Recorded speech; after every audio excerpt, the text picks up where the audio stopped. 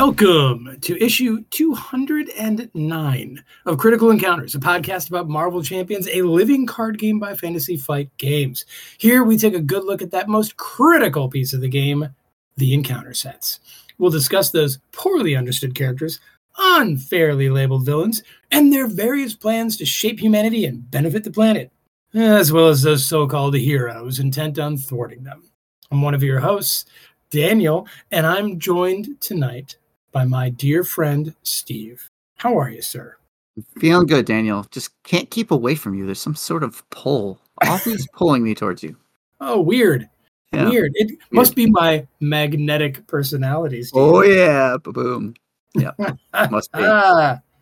But, Steve, Yeah. the lair's kind of empty tonight. Yeah, no Mike. Just you and me. Yeah, it's just you and me. Mike's busy doing his thing, and the minions, they've kind of gotten themselves in trouble lately. Their heads are starting to get so big they can't fit through the little minion doors. So I figured we're going to give them a week off. We're not going to have any of them upstairs. Good. I feel like we've overtasked them, or they sort of forgot kind of hierarchies of things. So yeah, you're right. Yeah. Mm-hmm. Well, other than that, Daniel, what's on your mind tonight? Oh, well, I would feel bad, just saying what I did about the minions, because Steve, I want to thank Eric S., who's a Patreon supporter of the show. Oh, excellent. Yeah. Now, Steve, have you noticed that it's like a bit of smell in the lair? Yeah. Right? Yeah. Well, I found the source of that. Oh, excellent. You know what it is? I have no idea. All the uniforms from the minions, like, the red shirts. Yeah. Right? Did you know that those uniforms, they started out white and turned red from, well, I don't know what, but with all that stuff that leaks out when you so-called hero shoot, listen. Oh. Anyway, so like there's a bunch of red shirts in the corner. I found it kind of not even near the laundry room. But anyway, Eric, we're going to have you bleach out the red shirts so we can get them back to white and, reuse them. And I don't know if it's going to help with the smell. It might not, but the next round of minions are going to look pretty snazzy, Steve. Oh, yeah. That'll be nice. Get them back in their whites. Mm-hmm. Yeah. Well, thank you, Eric. Thanks Eric, for being a patron. We love the support. Absolutely. Now, Steve, I really hope you have brought with you tonight an incredible story. Keep on hoping. No. I mean, when it's just you and me in the lair like this, I just kind of like to kick back with some Thor's brew and, hear you talk. All right. Well, I'm going to disappoint you, but I will try not to. How about that? Well, what do you mean? Hold on. I'm getting a Thor's brew out of the fridge. Hold on a sec. All right. I don't want you to set your hopes too high, but we are going to talk about Max Einhart. Who's that? Well, he's otherwise known as Eric Magnus Lenscher. Still not helping me. Who is that? Michael Xavier. That sounds familiar. Magneto. He goes by Magneto a lot of times. Yes. You know what? I don't really know much about the lore of this stuff, but I've heard of Magneto. Yeah, he's a big character, and going into the lore for Magneto could be... It's a lot. Let's say that. So I'm going to do Magneto. Hopefully I do him justice, and folks enjoy this. So, well, I'll try not to interrupt, but I might have some questions here and there if that's all right. Yeah, that's totally fine, as always. Okay, so I'm going to give you some basic backstory, history bits. Okay. And then I'm going to shift gears after that. So Magneto was born Max Eisenhart sometime in the late 1920s to a middle-class German Jewish family whose father, Jacob, was a highly decorated World War I veteran. Surviving discrimination and hardship during the Nazi rise to power and Kristallnacht and the passing of the Nuremberg laws, in 1939, Max and his family had fled to Poland, where they were eventually captured by the German invasion, and they were sent to a Warsaw ghetto. Okay. Max and his family escaped the ghetto, only to be betrayed and captured again. His mother, father, and sister were all executed and buried in a mass grave. But Max survives this, possibly due to the manifestation of his powers. He escapes the mass grave And he is ultimately captured yet again and sent to Auschwitz, where he eventually becomes a Sonderkommando. What does that mean? He's one of the prisoners working for the prison guards in order to stay alive, right? I see. He's doing the dirty work that he doesn't want to do. But while at Auschwitz, Eisenhardt here, he's reunited with a Roma girl named Magda, whom he had fallen in love with when he was younger. Okay. And with whom he escapes the prison camp during the October 7th, 1944 revolt. Okay. So, following the war, he and Magda moved to the Ukrainian city of Vinistia. I hope I say these words right. And Max adopts the name Magnus at this point. Okay. So Magda and Magnus have a daughter named Anya, and they live an uneventful life until one night when an angry mob, spurred on by the first real manifestation of Magnus's powers, burned down their home with their daughter Anya still inside. Enraged at the mob for preventing him from rescuing his daughter Anya, the young Magnus's powers just manifest uncontrollably. He kills the entire mob and destroys a massive part of the city. Magna, terrified at Magnus's power, left him, and later gives birth to the mutant twins Quicksilver and the Scarlet Witch before she walks off and just dies. Now, wait, wow, really? Yeah, maybe retcon, who knows? We continue to not really know if Quicksilver and Scarlet Witch are his children, if they're mutants or not. It's a whole thing. But at one point, that is the story. Interesting. Yeah. Because they're not considered mutants in our game, right? Nope, not in our game. Nor in like the Scarlet Witch show, right? They're not. So right. However, they are in the very first incarnation of the Brotherhood of Evil Mutants. They're like two of the. They're there at the beginning. Yeah. Okay. Yeah. All right. So, wanted by the authorities for the death and destruction of the town Vinistia, while searching for Magna, Magnus pays a Romanian forger, George Odenkirk, to create a cover identity of Eric Lenscher, a Sinti gypsy, and that's where most people would know his name being Eric Lenscher, which is what the name they use in the movies. Okay. So that's like a real basic him growing up story. That's a devastating backstory. It is. And that sort of sets the groundwork for a lot of what goes on. Okay. But, okay. Just want to shift gears a little. Okay. As Dostoevsky once observed, nothing is easier than to denounce the evildoer. Nothing is more difficult than to understand him. Man, Steve, we need that poster on the wall here in the lair. Definitely. That's an incredible quote. Yeah, it's very fitting, right? I mean, hero, villain, the terms are utterly meaningless, really, as all of us are just flawed, fragile human beings facing very complex circumstances and being forced to make impossible choices all the time. Okay. Yeah. And that's our character here, right?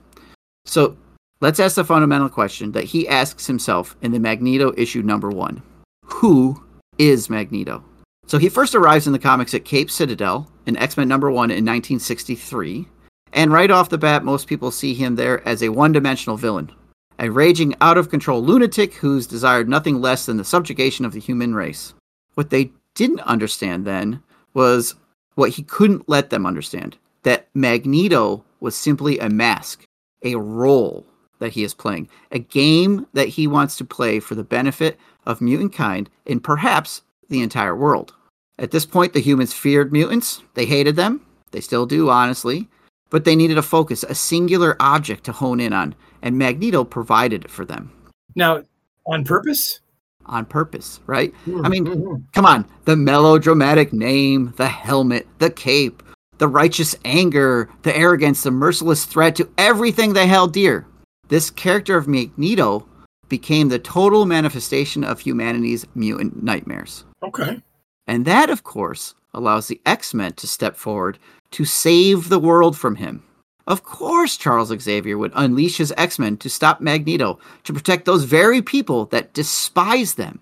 Because then humanity would say, see, they aren't all bad. There are good mutants too, putting their lives at risk for us. Wow. And maybe, Magneto thinks, maybe over time the image of mutants would evolve from monsters to equals. Or not, but that is the goal. That's his goal. There's always a chance that like the X-Men would fail, or that humanity's hate would just deepen or calcify to become maybe permanently embedded in their DNA. And if that was the case, then he would have to embrace the role of Magneto that he made and truly become him and grind humanity beneath his boot heels. Huh, but that's not his original intent. Okay. That's not the, no. He really wanted to kind of play a certain long game where he sacrifices himself. Right. Fascinating. Okay. So, of course, his childhood is always there to accuse him. He would always have that little boy that he would see, from Auschwitz, who watched his family perish at the hands of the Nazis, judging him, pleading with him to stop using their methods, to call out to him, to point out that if he continued on the path, there would be no difference between Magneto and the Nazis. He knew Max, that little boy that he once wasn't real, but he's always there in his mind. That boy was his doubt, his guilt, his shame, his conscience. Of course, there's no room for doubt with what Magneto needed to do, and there's no place for shame. So he buried that little child, suppressed him, just like he had to do his mother and his father and all of his siblings, all of them. And he went on with his game. Perhaps those X-Men could succeed. Perhaps through them, humans would see mutant kind with the eyes of compassion. Those youngsters would give people hope. They'd give him hope. They'd give him even pride. And like I said, of course, if it fails, he always has his incredible power to just destroy them all. But would he actually do that? Would he actually raise Earth? Would he just slaughter whole populations just so that his people could live free? What's that saying? We are what we pretend to be. He certainly pretended to be Magneto a great deal, blurring the line between the man and the mask. And who knows? The truth is far more complex and far more unforgiving, just like Magneto. Wow. Steve, thank you for that. That's incredible. You're welcome. I mean, that backstory and the initial goal, I mean, the complexity that lends to this character is, no wonder he's one of the most interesting and deep characters in all the lore here, right? Right. Yeah. People really, you can see him trying from all angles, suffering for his cause, suffering for others, and then doing what he has to do. Yeah. Huh. And he comes from a difficult background too, right? So. Yeah, my goodness. It makes kind of explains why he might kind of waffle between hero and villain in this campaign. Yeah, it might. Yeah, absolutely. Now, next week we'll talk a little bit about some stories. We'll do a villain's bookshelf, and I'll suggest some reading to people because he shows up in 1963. What is that? 60 years ago plus. And it's just too much to ever try to talk about all of the stories he's done, right? Yeah. I tried to give my Daniel-esque version of it. So no, that was good. Now, have you seen all the movies that he's in? Yes. Do they do a good job of capturing him in the films? I know I watched the X-Men movies maybe like long ago, though, when they first came out. I don't really remember them. He seemed cardboardy, kind of villainy, but I can't remember. Maybe I'm misremembering it. So the original X-Men movies with when he's played by Gandalf. Yeah. He's not Gandalf anymore? No, right? What's the actor's name? Sir Ian, right? Ian McKellen, yes. Ian McKellen. He's sort of already very old at that point.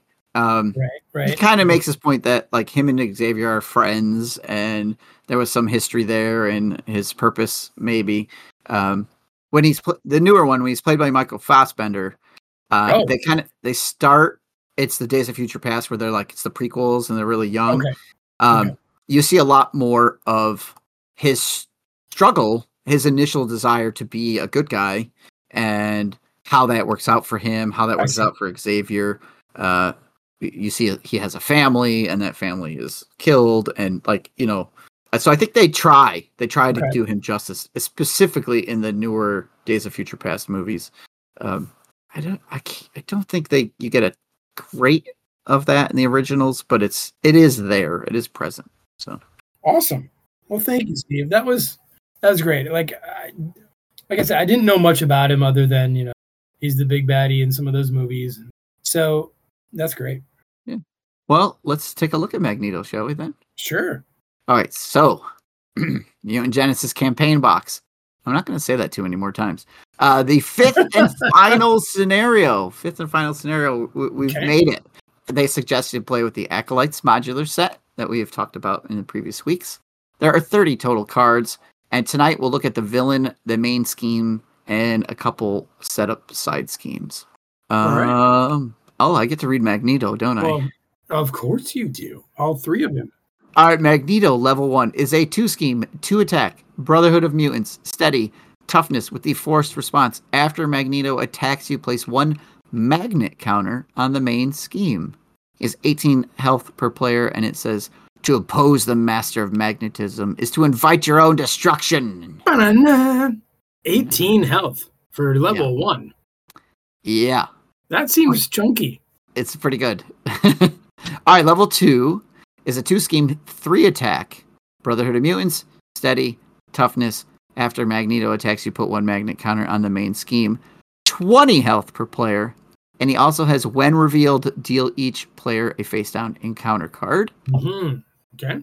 All right, and Magneto level 3 is a 3-scheme, 3-attack, Brotherhood of Mutants, steady, toughness. After Magneto attacks you, put a magnet counter on the main scheme. When revealed, deal each player a face-down encounter card. And 22 health per player. He's sort of the Green Goblin.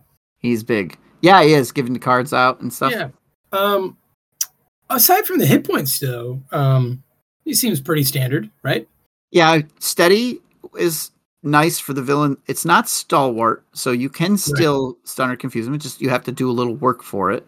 Toughness, okay, a lot of health. 2-2, 2-3, 3-3. Those are pretty okay stats. A lot of hit points and extra cards. So I got 2 questions for you, Steve. One is lore-ish, and one is gameplay. Which one do you want first? Hit me with the lore. Okay. His trait, isn't he above the Brotherhood of Mutants? Isn't he like their boss? Well, he's still a member of them. He is one of them. They are his people. They're his people, right? I mean, I guess, but he's like the CEO, right? Yeah, not always. I mean, there are various versions of the Brotherhood of Mutants. There's plenty of versions where he's not even part of it. But he founds them. I think you wouldn't say, I don't know, Josh Allen, the quarterback for the Buffalo Bills, isn't a member of the Buffalo Bills or their coach. You know what I mean? Like, that sort of thing. I think of Magneto as like the guy in the front office who pulls all the strings. He's still part of that organization. Yeah, okay. I mean, they want to give him mutant trait, so they're going to give him Brotherhood of Mutants. Think of all the chumps that share that trait. He seems above it. But anyway, my other question is gameplay. Steve, let me ask you this about steady. I personally see that keyword and treat it exactly like stalwart in my mind. I don't try to stun or confuse steady villains. Do you? Occasionally.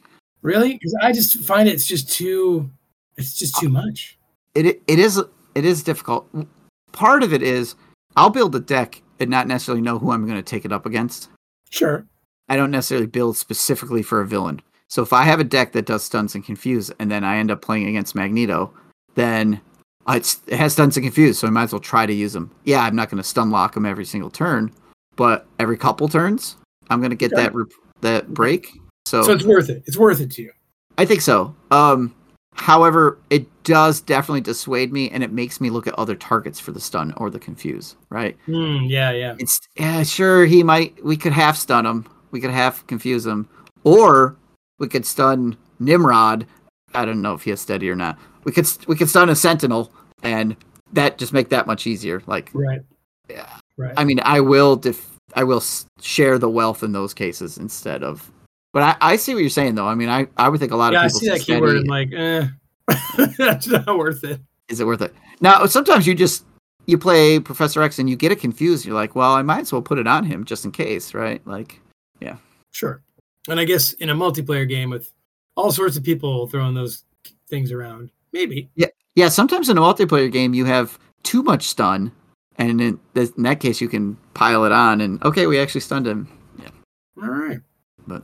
Well, let's talk about his main schemes, Steve. So scheme 1A is Asteroid M. Magneto floats above the Earth in his orbital sanctuary.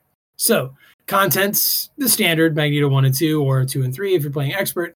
And as you said before, The modular set they recommend is Acolytes.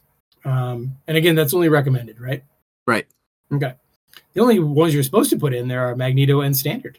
And in setup, you set the Orbital Decay side scheme aside and reveal the Boarding Party side scheme. So that's a lot going on in setup. Well, then you flip the card to 1B, and it's 5 threat per player.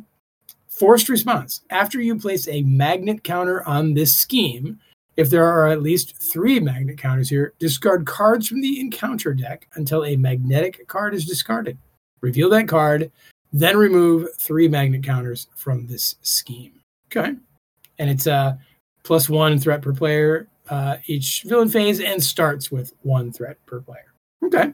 Yeah, so this is Magneto's base. His floating asteroid thing. Right. Which he keeps aloft by his sometimes he keeps aloft by his own power. Awesome. Yeah.